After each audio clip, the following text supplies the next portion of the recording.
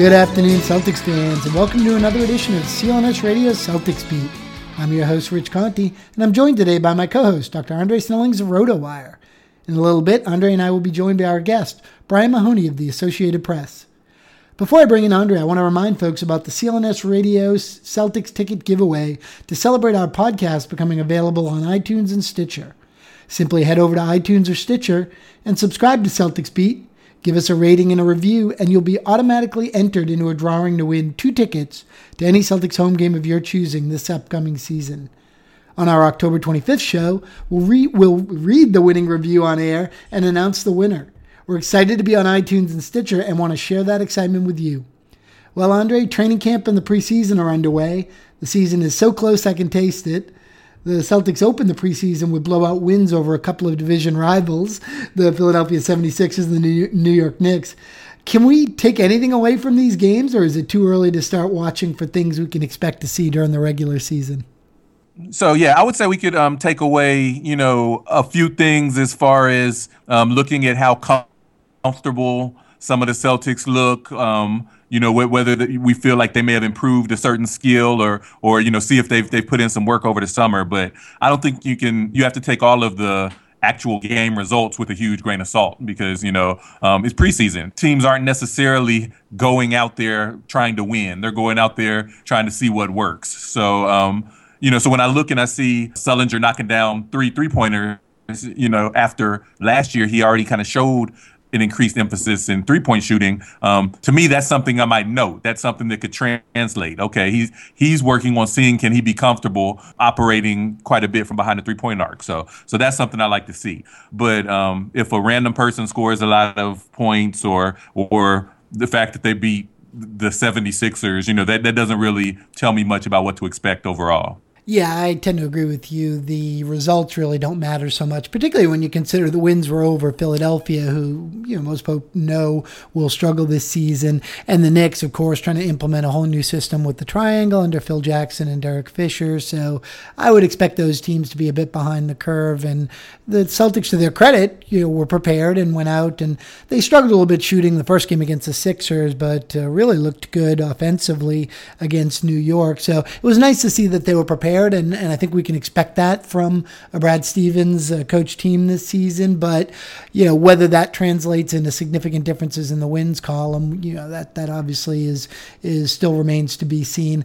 I think one thing I did notice and one that did stand out to me that I think we can look for is a really heavy reliance offensively on Marcus Thornton, particularly off the bench, maybe to start the season. I think he's one of those guys like a Jordan Crawford last year where Danny Ainge is hoping to maybe bring him in and see if Brad Stevens can work a little bit of that magic a little bit of that Butler magic to create a little value out of him and, hopefully make him an attractive piece in a trade down the road. And, are there some things you're hoping to see during those first 14 games through the end of November? Yeah. So it's interesting that you mentioned the Butler magic because in the preseason so far and just the general vibe around the team, it almost feels like a college team. Like there are a lot of players that they're expecting contributions from, looking like they might go 10 deep, which is the kind of thing you normally might see on a college court that maybe not so much on the NBA court. So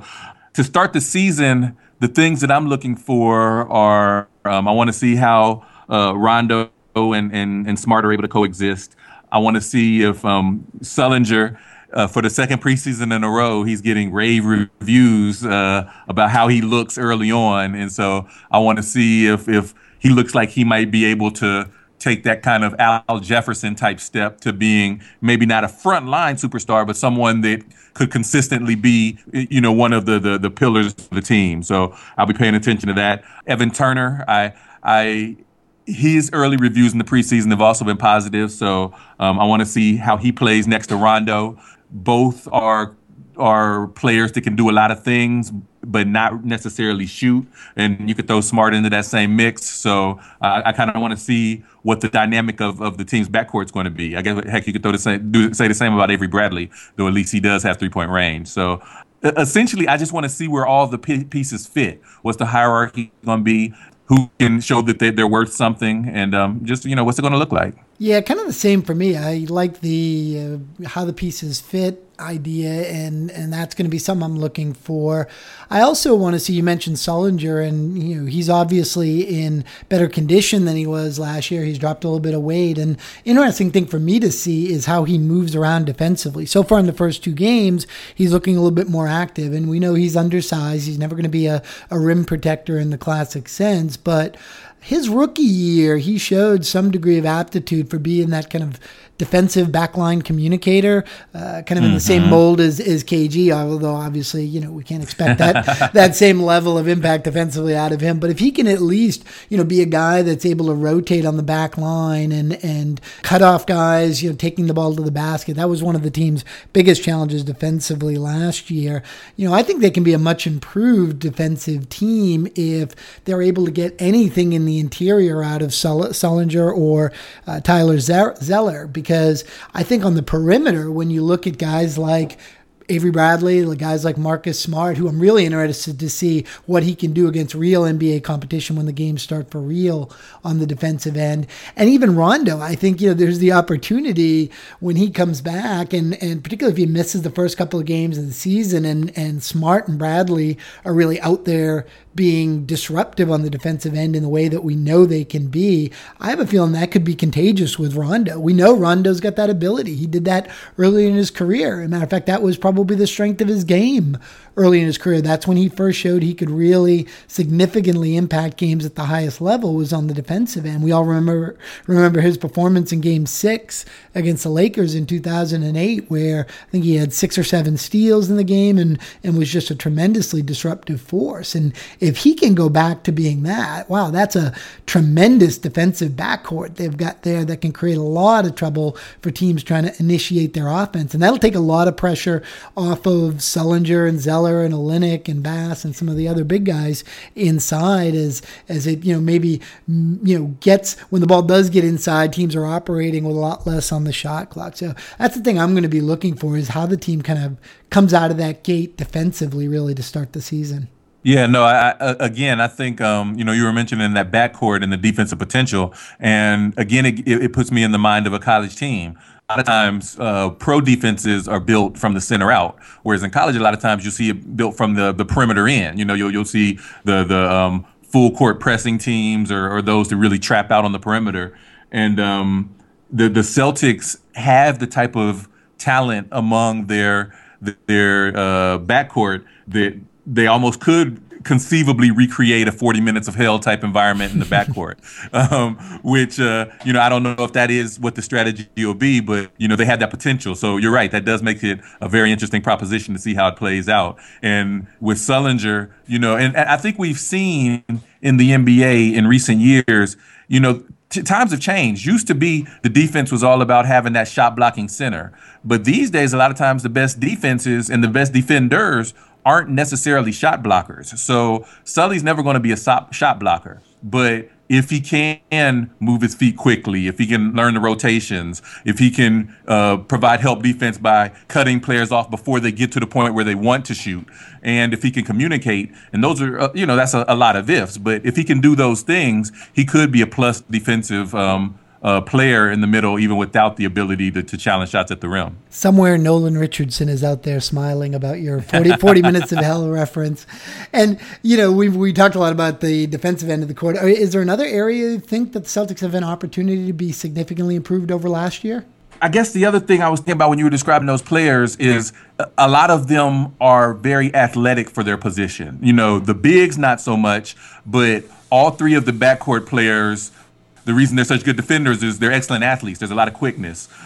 With Evan Turner and Jeff Green, those are also guys that can get out and run the break. So I guess I could foresee potentially this being more, they have the opportunity to be more of a fast breaking team than they were before, which would also tie in with the defensive theme, right? If your defense is disruptive and creating turnovers, and then you have players that are athletic enough to get out and run and finish, I could see that being something that perhaps could be a bit of an identity for this team. Yeah, I completely agree. I think, Stevens wants them to play a little bit more up tempo. And as you mentioned, they sort of do have the athletes to do it. And I think this team's best chance at scoring efficiently is going to be early in the shot clock, is going to be if they can push the ball up court and catch other defenses before they can get set, and they've got the athletes to do it. I think once the game kind of settles down into a half-court set, I think they're going to struggle to space the floor. They don't really, unless Avery Bradley kind of takes another step and up in his three-point shooting, they really don't have anybody that's going to stretch a defense. I know Olynyk has shown some flashes from outside. Sullinger has.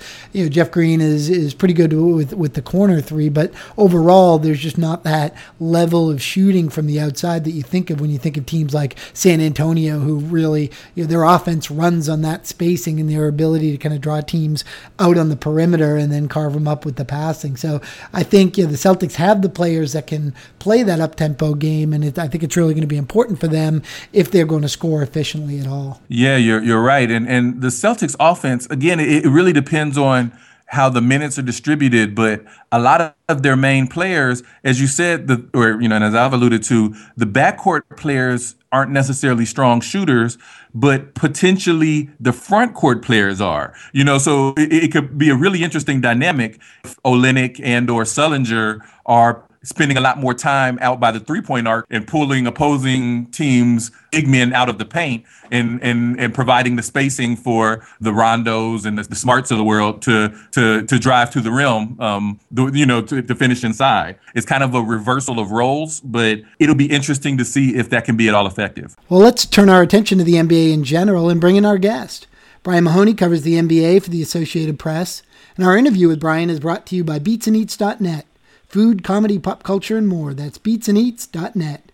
Well, welcome to the show, Brian. Thanks for joining us again. Hey, no problem. Thanks for having me. Yeah, preseason is underway and the regular season is less than a month away. What are the most compelling storylines you're following between now and then? Well, obviously a lot of eyes are on Cleveland, and, whether having LeBron back there, you can finally get them over the top after they were able to get close but couldn't get it done the first time around. And, I think there's obviously a lot of eyes on the power teams in the West. Is San Antonio still good enough? Or do you look at the Oklahoma City, Clippers, Rockets, Warriors? It's such a good conference out there. And, in the East, people think maybe two teams. Maybe it's Cleveland, Chicago. But I'm looking forward to seeing a lot of these groups. Some of them are basically the same teams they were last year, like San Antonio. And some of them are going to look a lot different. Team like the Bulls having Pau Gasol in, having Derrick Rose back. So a lot of fun stuff to watch. Speaking of those Bulls, earlier in the week, there was a bit of a dust-up in the Wizards-Bulls preseason game. The Wizards are also making a push to be considered contenders. Are they realistically capable of making noise in the playoffs? I think they are. And I was surprised last year by what they did in the playoffs. I kind of discounted them right away. I thought they would be lucky to win a game or two. I just didn't think they were ready yet. But now when you look at a second year there together with Wall and Beal, if they stay healthy, getting Paul Pierce, I think he's got some game left in him. Gortat and Nene gives you a nice inside combination. And, as long as their bench can give them stuff, I think that's a nice unit, and they have some good experience now. And, I don't know if they're in the same group as Cleveland, Chicago, but certainly there's a chance they could be by later in the year. And a lot of folks are ordaining the Cavs as favorites in the East before their new Big Three has played a game together. How do you think their dynamic unfolds, especially compared to the Big Three in Miami, and before that, the way Pierce, Garnett, and Allen came together in Boston? I think what's interesting is the same thing as when LeBron went to Miami. It's the ability to build a team around him. And, when he got to Cleveland and it was okay, him and Kyrie and Kevin Love, then you say, okay, that's really good, but you need more. And now be able to get a Sean Marion, be able to get Mike Miller, eventually if they get Ray Allen, then I think you've got a title contending team, a very good team. Miami was able to do that when they first put the Big Three together. They got in Mike Miller, they were able to keep Udonis Haslem, they got guys around them, and that's what you need. You can't do it with three guys. I don't care how good those three are. You have to have a team around them, and Cleveland has done a good job doing that. And I think now. We thought no matter what, they were going to be good. Now I think they're going to be title contending level good. Can you envision any scenario at all where they don't win 55-plus games this season? I think they get in the 50s. It's hard to say how long it takes to win, to put it all together. If it happens quickly, they could be a 60-win team. There's enough talent there and enough depth and everything. But when you look at having a first-time NBA coach and having all these new guys playing together, maybe they lose a couple early on while they're still trying to figure it all out. As we remember, the first Heat team, I think, started 9-8 or something. It takes a little bit of time no matter how good you are. So I think Cleveland eventually is going to be a dominant type team, but it just may not happen until, I don't know, maybe even into January. It could be sooner, but maybe not. But those are things that I think even those guys know. Even LeBron said, it takes time to do this, and I think everyone's aware that it could take a little bit of time. And in fact, they're all the new pieces together they've got. And you referenced the Western Conference earlier, and San Antonio seems to be finally getting the benefit of the doubt after several years of folks, I guess, expecting it to be the year that age catches up to them and they fall back to the pack. What do you expect out of them this season? More of the same? Well, it's interesting. They basically bringing back the whole team, and you're right. There's a lot of us, and myself said, okay, maybe they've reached the end. They got, after they lost to Miami a couple of years ago, you said, okay, maybe they're too old now, and then they come back and do it again, and now you say, all right, maybe they're not too old to do it, but it is another year now, and obviously things got to stay right. Ginobili's got to stay healthy like he did last year and not the year before when he was banged up, and Tim Duncan has got to show he can still handle the load, which he seems like he still can and everything, and even Tony Parker's a young guy in reality, but when you start playing at 19 years old like he did, there's a lot of mileage on those tires, so I think the Spurs are going to be very good again. Are they good enough to hold off the Thunder and the Clippers? I'm not sure. If they don't, I don't think it's because they suddenly did get too old and lost their fighting mentality they had last year after the heartbreak the year before. If they don't win, I think it's because just someone in the West was better than them. So they had a difficult off season. The moves they tried to make seemed to backfire on them a bit. Are they still a contender out West?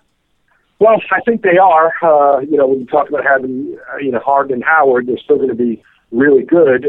And getting Trevor Ariza helped them. But you're right. They're a team that thought they could maybe do something major this summer, and they didn't. And, I'm not sure how much better they are. When you talk about the moves they did to create the room, letting Ashley go and letting Jeremy Lin go, those are good players that, have now moved on from their team. And obviously Ruben Parsons when you throw that in as well. There's still a chance for them to be good, but if you had to look at the teams in the West who maybe someone takes a step backward this year, I think a lot of people point their finger at them and say maybe they're not a 55-win team anymore. Maybe they're a 50-win team. Still very good, but 50 wins in the West, you may be like the fifth seed, something like that. So I think Houston's a team that's very good still, but not what we thought they could have been, not what they thought they could have been on July 1st. And every day it seems we're hearing more and more about the impending new TV deal and what it'll mean for the salary cap and the CBA itself. Earlier in the week, Mark Cuban suggested the NBA might do away with max deals, and LeBron hinted it being the players' turn now that the new deal is finalized. Could this new TV deal actually precipitate another work stoppage? Well, it's very possible. A lot of us don't really know what's going to happen, and that includes players and management. There's a lot of reasons for the players opt out of this deal now, and with all the new money coming in through this TV deal, I think they can get a better deal. At the same time, if they do opt out, and maybe the owners then push for some more changes they don't want, and then we end up with another work stoppage. Certainly, with all the money coming in now, the owners could afford to not play some games if they wanted to. Knowing the TV money is guaranteed to a large extent. So I'm hoping that it doesn't happen. Having covered the last lockout, it's not fun for anybody, but. Mm-hmm. I do think obviously players have to look long and hard about seeing right now if they can do better than the deal they got, which they agreed to when times weren't as good. Now, obviously, times are very, very good, and in their minds, I'm sure they think there's a better deal out there for them. Pat Riley and the Heat kind of refused to throw in the towel when LeBron left. They went out and signed a couple of guys, including Luol Deng, and they brought back Chris Bosh, who apparently made news when he said that he and LeBron haven't spoken since then. So are the Heat still a playoff team, and just how can they be? They're still a playoff team. How good they be? They're one of those interesting teams to watch this year. Still some very good pieces, depending on how many games Dwayne Wade can play. I mean, they can't be the Dwayne Wade from last year. They need him to be healthy and actually play a lot, much more than he did last year. And, getting Luol Deng was a real nice piece. They were able to do some things, bringing Nick Roberts in, Shabazz Napier. I think it's going to be good young find for them. So I think Miami's still a good team, but it's a matter of are they good enough to get into that top maybe home court advantage type group. I'm not sure. If maybe teams like Toronto and Washington are now a little better than them. That remains to be seen. But the Heat are a team certainly that the sky hasn't totally fallen. They lost the best player in the world, but they still have a lot of talent there and a great organization top to bottom, good coach, obviously Pat Riley. So I think they're going to hang around, certainly a playoff team for years to come. If you had to pick a team that might surprise fans this season, who would it be? Good question. Because last year we looked at a team like Phoenix, for example, who we thought was going to be a lottery team and a high lottery team and possibly even be a tanking team that won 48 games. So when you look around and you see who can kind of be that group of team, I'm not sure. Maybe in Indiana, who we think is going to fall back after losing Paul George and Stevenson, still have some good pieces there. Maybe if you consider a team like that being in the playoffs and winning around, would that be a surprise with their experience? I'm not sure, but you look at a group there and say that could be the kind of team that could do pretty well based on who they still have. Along those same lines, instead of a team, how about a player? Is there any player around the league that you think is a candidate to make a surprisingly significant leap this year? I look at a couple of the guys in Charlotte. I think finally some attention was brought to Al Jefferson, and last year I think you could see someone like Kemba Walker now get the same attention, because when you start winning games and you get on TV a little bit, I think that certainly raised your profile. And I think now the chance they're going to do pretty well bringing Lance Stevenson in there. They're going to win more games, and the guy who has the ball in their hands is going to get a lot of attention. That's Kemba. So I think a possible jump there is something that could work out in his favor. And how about a team that might disappoint and underachieve this season? I think starting with Houston, like we just talked about, would be one. And, maybe a team like Brooklyn, trying to figure out where they fit. If they're healthy with Darren Williams and Brook Lopez coming back, they might still be a pretty good team, but they haven't shown they can do that the last couple of years. So I think a team that could be a 45-win team could drop to that 35 to 40-win level if those guys can't stay in the lineup. And with the money they spent, still one of the highest payrolls in the NBA, that would be a disappointment. It was a busy offseason after a quiet trade deadline. Do you think that same pattern holds this year? Quiet in season and then the fireworks next offseason? It'll be interesting this offseason, because obviously teams are going to want to wait until next year, when that salary cap is going to possibly take the big jump with the TV deal the year after, 2016. And you're talking about Kevin Durant and LeBron James being free agents that summer. So there's a chance for if someone wants to strike quickly, they can do it next summer while teams are being inactive. But I'm not sure how many people want to do that. The money is going to be, they'll have more to play with the year after. They may wait it out. So it's interesting. If I were a GM, I would want to say, okay, we can make a move right now and do this. But a lot of them may say it's a better move to wait a year. So it'll be interesting how that plays out. I think it'll be fun to watch, around trade deadline time, who makes moves to open up more payroll. If they do, you're going to see they're willing to make a move right here and now, as opposed to not waiting it out. Is there any player that you think could be on the move this season?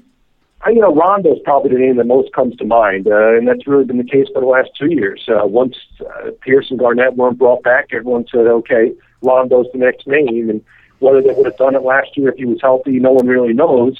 And now it's the same thing. They've already had rumors since, ownership saying they're not going to trade him, and Danny Ainge always talking about it, and we still don't really know what to think. The rumor hasn't gone away. So if you're looking at a name to watch, I think that's it. If Marcus Smart, who they brought in the draft, plays well early on at the guard position and maybe makes Rondo more expendable, no one ain't coming up in the contract year, I could see someone go ahead and making a move for him if the Celtics actually want to trade him. And again, no one can really figure that out.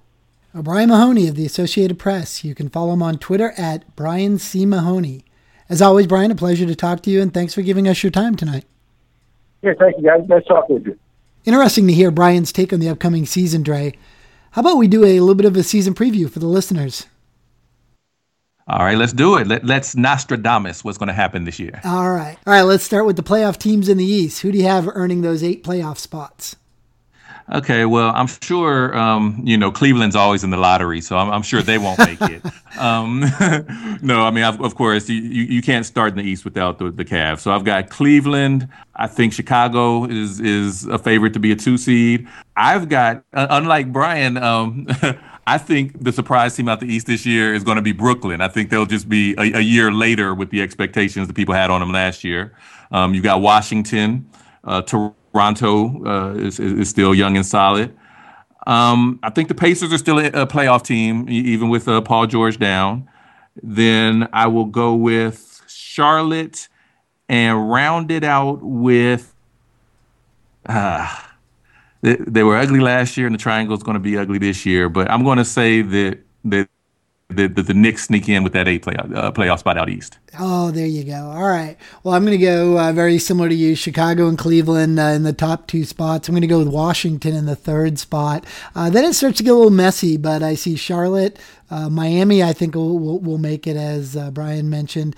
Atlanta, I'm going to go with, I think, with Horford back. I think they're certainly in a weak East, they're going to be a team that make the playoffs. I think Brooklyn still gets in, and Toronto. And so I think those first 3 are going to be really competitive. I actually think it'll take Cleveland a little while to figure things out defensively, honestly. If you look at that team, obviously they've got all the offensive firepower, but other than LeBron and maybe Varejao, you don't have anybody who's even a passable NBA defensive player.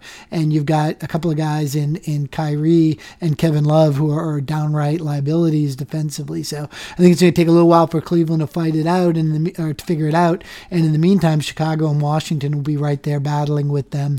And then the other thing I think is going to be fascinating is Brooklyn and Toronto battling it out for the Atlantic title and that guaranteed top 4 seed. I think that'll be interesting because I honestly think both teams are going to struggle. I think they'll both struggle to win 45 games, and you could have a division winner in the Atlantic and a 4 seed in the playoffs with 45 or maybe even a couple fewer wins, and I think that'll be interesting.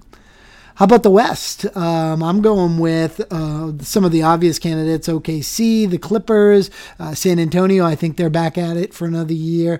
Golden State, I like where they're at, and I think they may actually be threatening the top 3 this year. I think Houston takes a step back, but they're still going to be in that kind of 4 to 6 mix in the West. I still like Memphis, particularly if Gasol is back and healthy.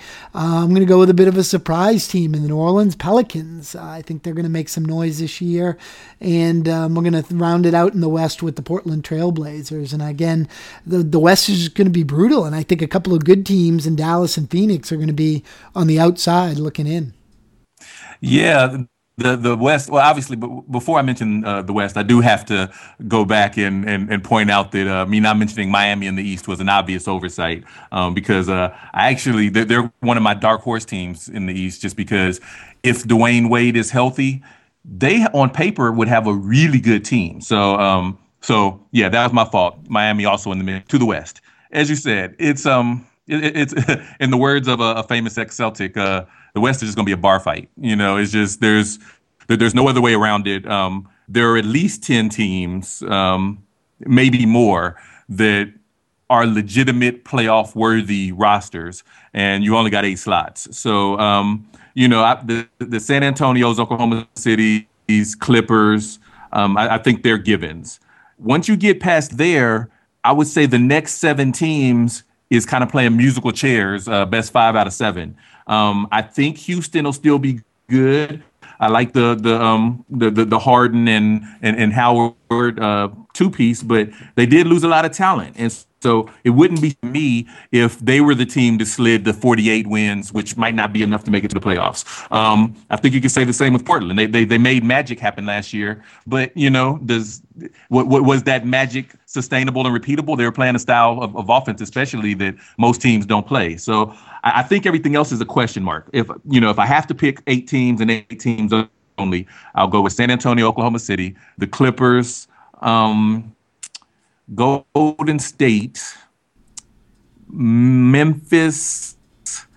I think Portland's going to stay in it. I'll keep Houston in there, even if I wouldn't be surprised if they fail.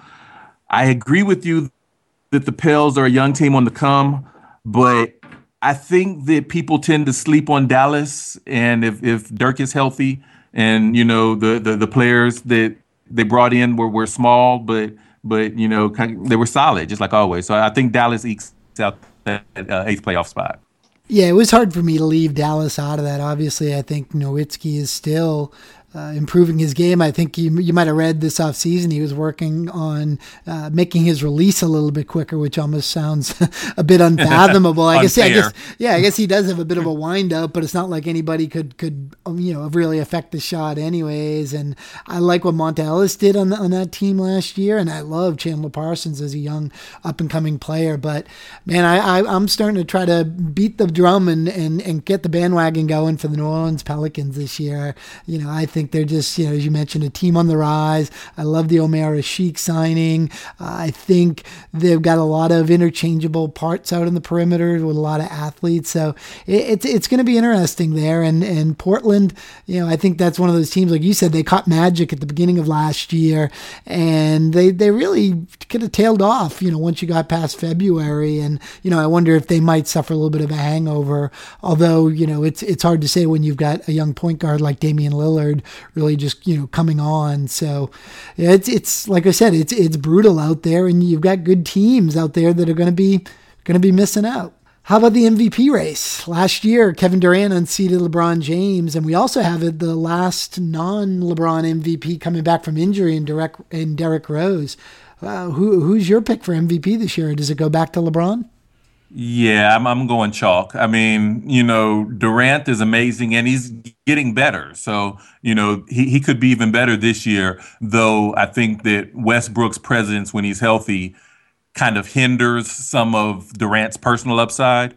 But, I mean, the MVP race, anytime a major player changes teams, if that team comes out and plays well, then the player in question is always a favorite for the MVP. It almost won Garnett an MVP in Boston, and I really think that the Cleveland is going to be good. I think that Varejao is kind of under the radar, especially because he tends to get injured. But I think between he and LeBron, the defense is going to be solid. I think they're going to come out and it's going to be as magical as people might hope the storyline would be. So I think LeBron beats out Durant. I don't think Rose will necessarily challenge. But yeah, I think LeBron James is your MVP for the fifth time now. I think that's what's going to happen.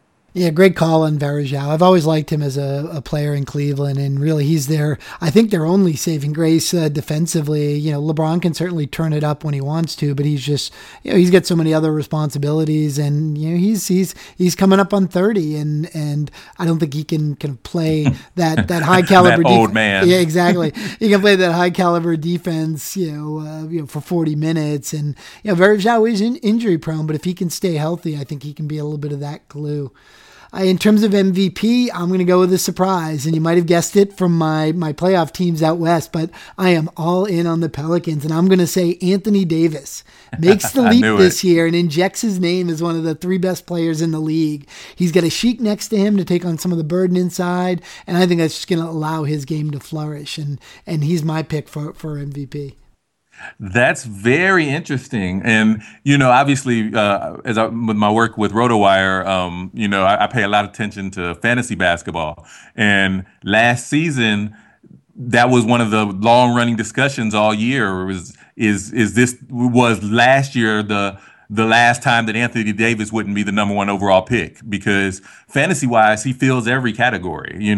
He scores, good volume, good efficiency. He rebounds, he blocks shots, he gets steals from the center position. He passes well. Like, there's nothing he doesn't do well on the court. The ironically, his biggest weakness for somebody like me, who's a big nerd all into the plus minus stats, is that he just wasn't as good on defense as one would have expected him to be. The block shots didn't necessarily translate to defensive impact.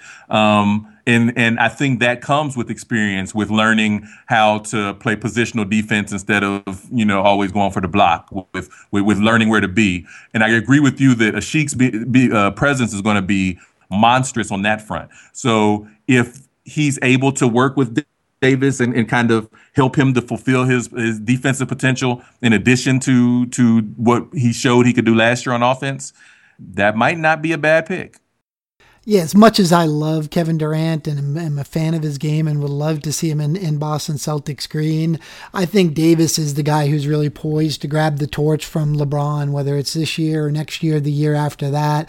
I believe it's going to happen because he, in a lot of ways, similar to LeBron, is a player and an athlete and a guy whose skills really just kind of transcends positions. And as you mentioned, there's really nothing on the court that he can't do, at least, well, if not, spectacularly. And just, while he's a different type of athlete than LeBron, obviously, the thing that I think he brings that even LeBron can't is just the range, the ranginess. It's like he's in some ways almost a combination of Durant and LeBron with, Durant's length and LeBron's explosiveness. And, when he puts the package all together, and I think he'll do that this year, it's just hard to see him not having that same type of impact that LeBron has. And I think there's obviously a bit of LeBron fatigue around the league, and I'm probably as guilty of that as anybody. And so I think if Davis can go out and make anything close to the impact that LeBron can on the court, he's going to draw a lot of attention and get the vote of a lot of those folks who kind of want to see a bit of a torch passed. So I can see your point on Davis and on Durant as well, but I will say that I think Durant still has the ability to ramp up to another level when he adds more of a post game and starts moving more towards the four. I think that could really just take his impact to another level for a couple reasons. For one, the player, we've never, I don't think, really seen an offensive player like Durant, but the player in this generation is probably most similar as far as size and skill level to me would be Dirk Nowitzki. And if you, again, go back to those nerdy plus minus stats, you'll see that even though Durant, his efficiency and scoring and everything was just through the roof, even higher than Durant's, even higher than Nowitzki's, Nowitzki tended to have the higher impact on plus minus stats. And I think that's because since he was playing the four, he was spacing the court by pulling big men out of the paint, whereas Durant is pulling wings out and not affecting defenses as much. So we saw them experiment with Durant at the four towards the end of last year, and I think if we start seeing more of that, then his impact, his spacing effect on the court is just going to be crazy. So I'm not counting him out of the race. I think it's going to be LeBron. I hear your Davis talk, but I think Durant's going to be right there. Yeah, that's a great point about Durant. And I think we saw that in the playoffs. He got more minutes at the four, and I think it definitely had an impact. And the game's changing. And so, I think it's changing in the direction that a guy like Durant becomes even more supremely valuable than he is right now. So, to me, those three guys, by the end of this season, I think are going to be clearly head and shoulders really above the rest of the league. All right, let's move on to Rookie of the Year. Andrew Wiggins was the number 1 overall pick. Are you going to go with him to win Rookie of the Year? It's a much more interesting question now that he's in Minnesota than I think than it was when he was in Cleveland. In Cleveland, I would have said definitely not because, on draft night, I don't think it was official that LeBron was going there, but I always felt that he was going there. And if Wiggins had to just fit in, I don't think, he would be able to do it. What I saw in Vegas this summer didn't impress me. He wasn't as polished as I might have liked to see, but his athleticism is crazy. And I think in Minnesota, he's going to eventually get the opportunity to just kind of get the ball and shine. So I'll say that he's a possibility, but Jabari Parker to me he's just a more polished player right now. He's more NBA ready. He can do more things. He doesn't have to just rely on his athleticism. So for me, I think Jabari Parker is the Rookie of the Year this year. Yeah, the thing Wiggins has going for him is clearly Flip Saunders is building that whole team and that whole brand really in Minnesota around this. Hey, let's run up and down the court with athletes. Let's turn this into a Lob City Midwest, or I guess Minnesota's the Midwest. And Wiggins is going to be Wiggins is going to get the benefit of that. Particularly with a guy like Ricky Rubio out there distributing, he should be on the receiving end of a lot of highlight plays. But I'm with you, and I'm going to go with Jabari Parker also. I think the opportunity for him to put up big numbers offensively for Milwaukee is really there, and those numbers will make it difficult to take Wiggins over him, regardless of how much attention Wiggins draws with the alley-oop highlights. I think, if you look at that Milwaukee roster, while they've got a young up-and-coming player in the Greek Freak, his game isn't really about putting the ball in the basket. And you look at the rest of that roster and guys like John Henson and Larry Sanders, etc. There isn't, other than maybe OJ Mayo, anybody who really kind of stands out as a guy you look to put up points. And so I think Parker's going to be able to come right in there and score the basketball, and I think he'll put up probably somewhere between 20 and 22 points a game, which really should kind of draw most of the attention in the Rookie of the Year voting. Okay. So this next question, I don't want to ask you because I know you're going to pick my player, but I have to ask. You go first. Who is your pick? No, I'll let you go. Who is your pick for Defensive Player of the Year? Oh, come on. I'm going with Davis again. Despite my affinity for old friend Tony Allen, who I think is hands down the best perimeter defender in the league, I think with Asik taking on the opponent's low post threats, that's just going to free up the unibrow to just wreak havoc all over the defensive side of the court for the Pellies.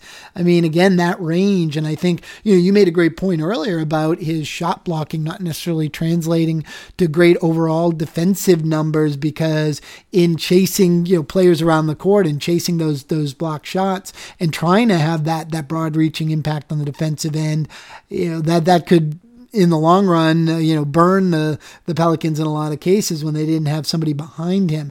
Now with Asik behind him, who's just really one of the premier interior defenders in the NBA, and just that classic backline rim protector and communicator with a great ability to protect the rim, not just in terms of block shots, but in terms of moving his feet and rotating and being able to cut guys off and draw charges. Man, I just think that is, just a recipe for disaster for opponents in terms of what Davis is now free to do all over the court. Who do you have? Are you going with Davis as well? Oh, it's interesting. So I've got a couple takes on this. I think that you're correct that Davis may be the favorite, because I think he's going to be on I think he's going to be on a very good defensive team this year, and he's going to lead the NBA in block shots. And so generally among the Defensive Player of the Year voters, that's the kind of thing that'll draw an eye, and you could build a storyline around it because he's a good young up-and-coming player. So I think Davis may actually be the favorite to win the award, but I think the actual DPOI, the actual Defensive Player of the Year, might just be his teammate Omer Asik. I think that he's the one that at the end of the year, once we start parsing out those plus-minus numbers, I think he's going to be the one that's the major defense or the biggest defensive impact on those Pelicans. And so I think Davis may win the award, even though Asik may deserve the award. And just as I'm signing off on the Defensive Player of the Year, this is going to be a Dre being Dre moment.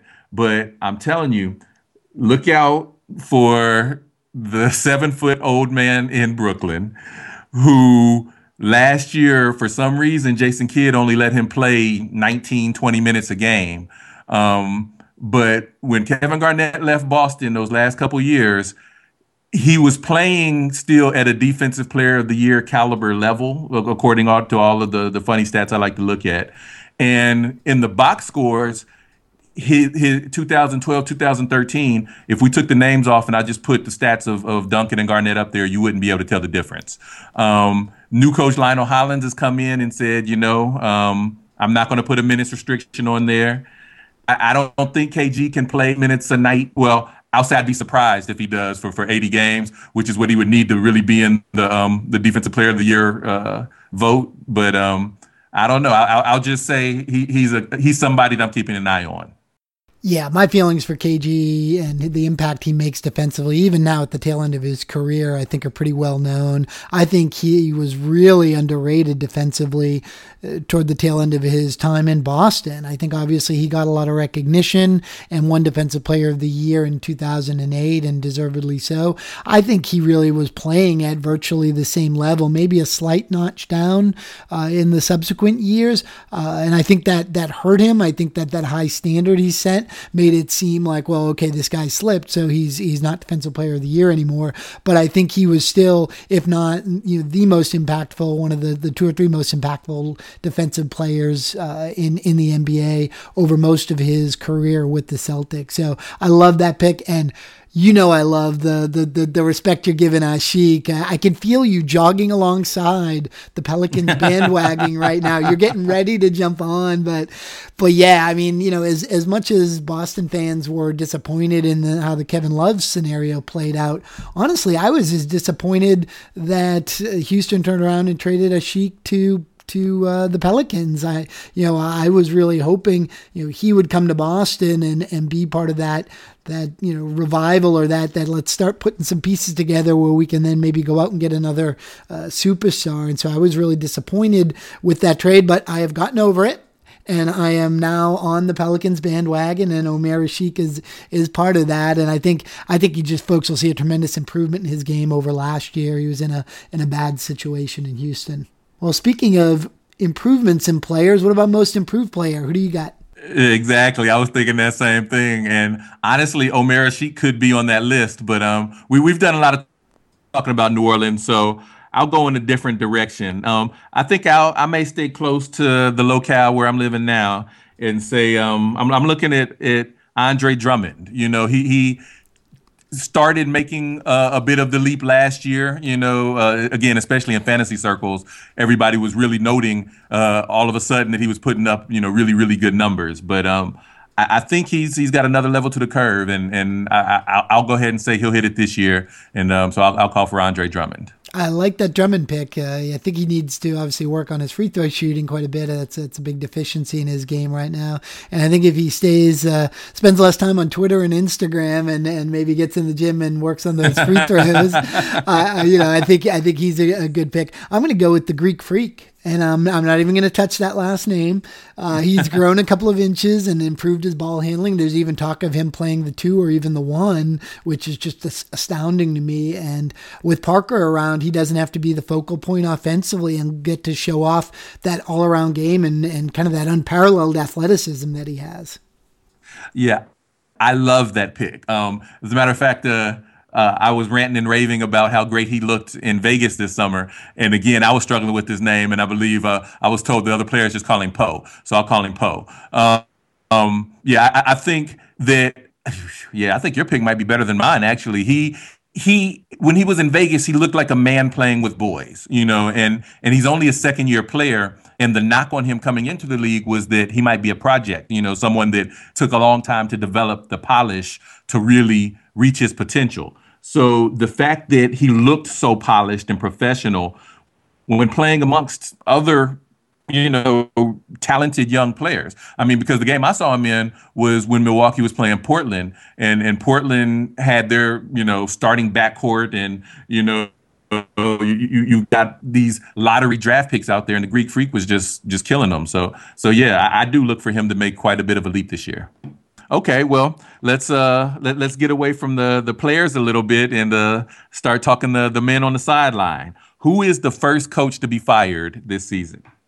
This is a hard one. I'm going to go with Terry Stotts. I know Portland was a surprise team last year, and I think that means expectations are pretty high there in Rip City. And after last season and the West is so brutal, if that team starts slow out of the gate, I think somebody's going to have to take a bit of the fall for that, and I think it might be the coach.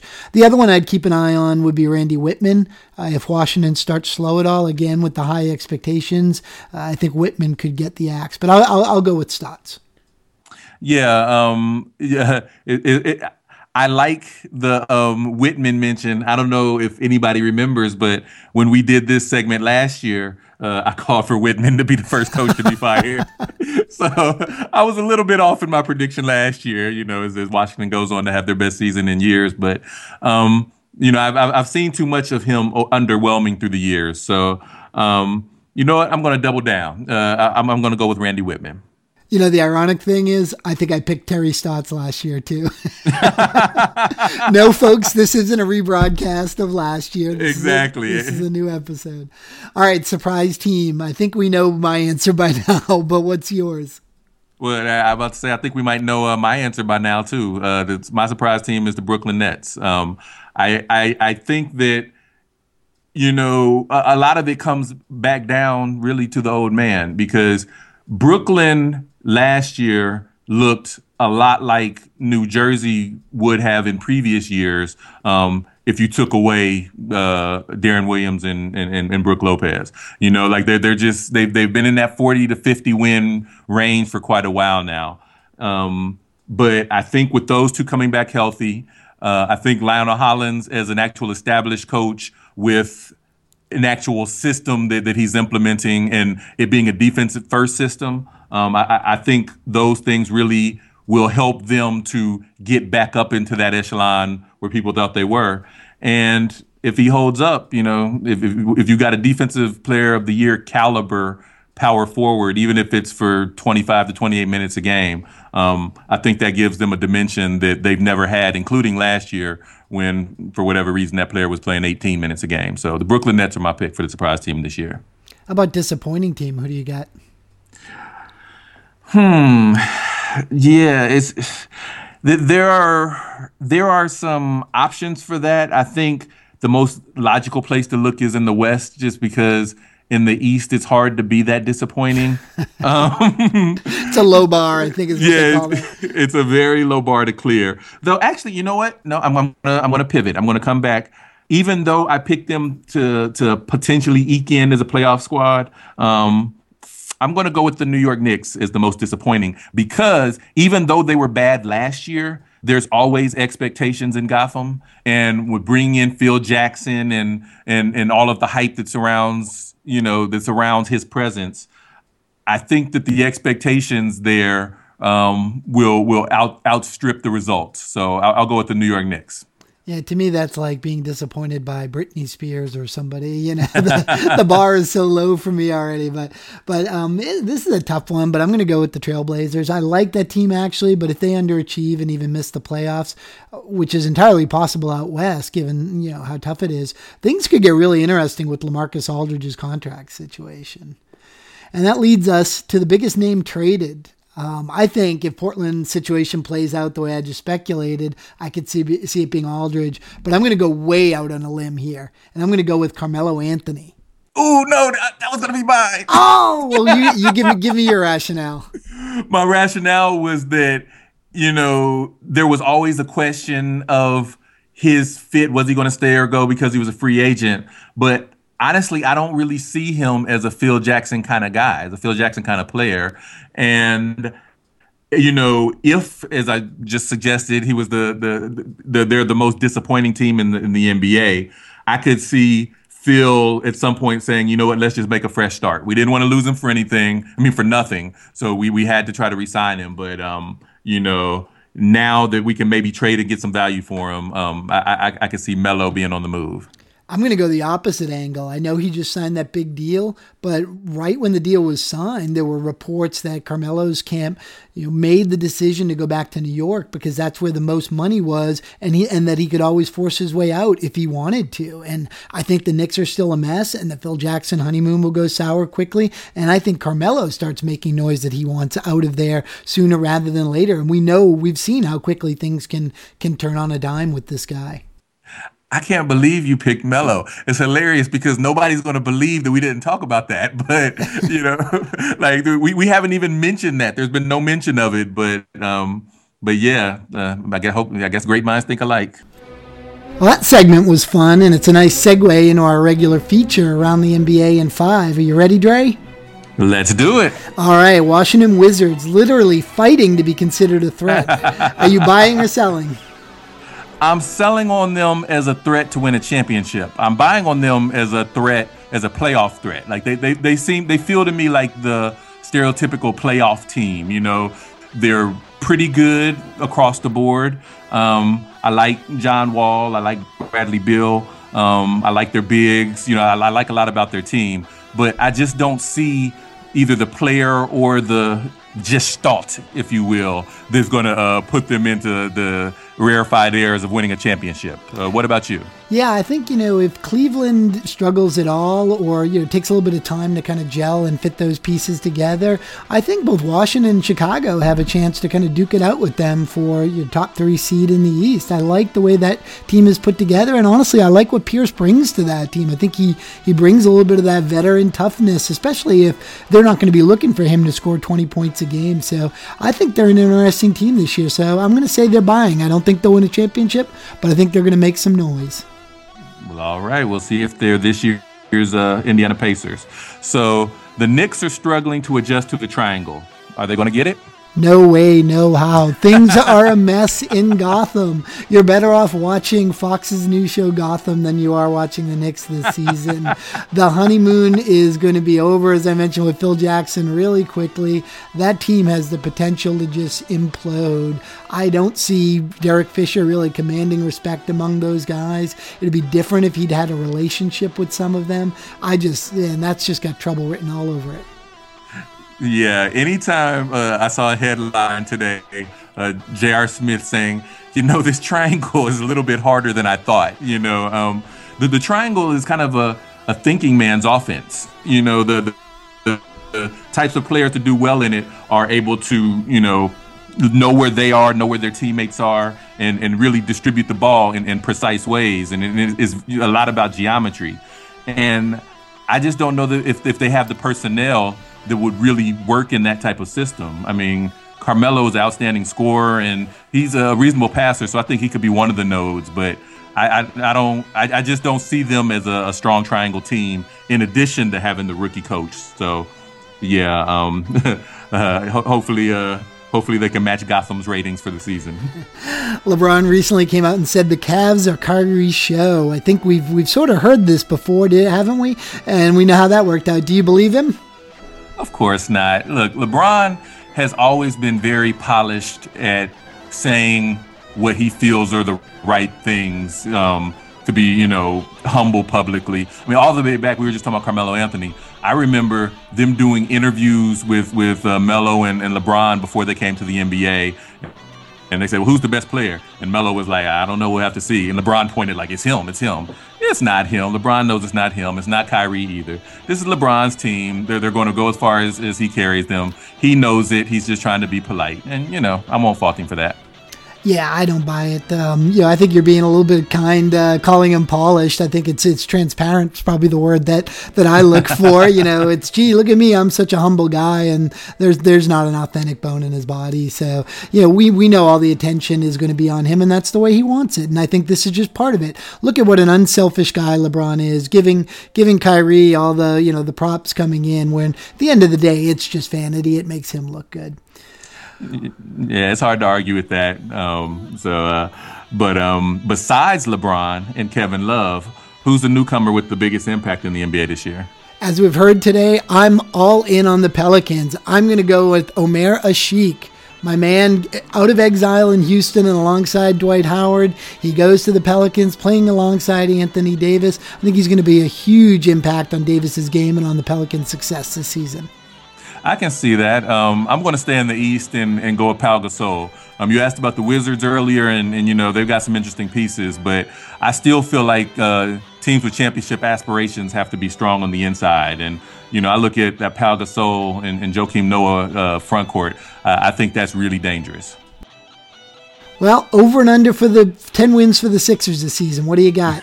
Last one. We got to hurry through this one. The buzzer's about to go off. All right, I'll go with over, and I'll just leave it at that. You are very kind today. I'm going to go under, and it could be way under. When this is like the perfect storm of losing, I think it's just going to be hideous to watch this season. And God rest the souls of the people in Philadelphia who stick with this team.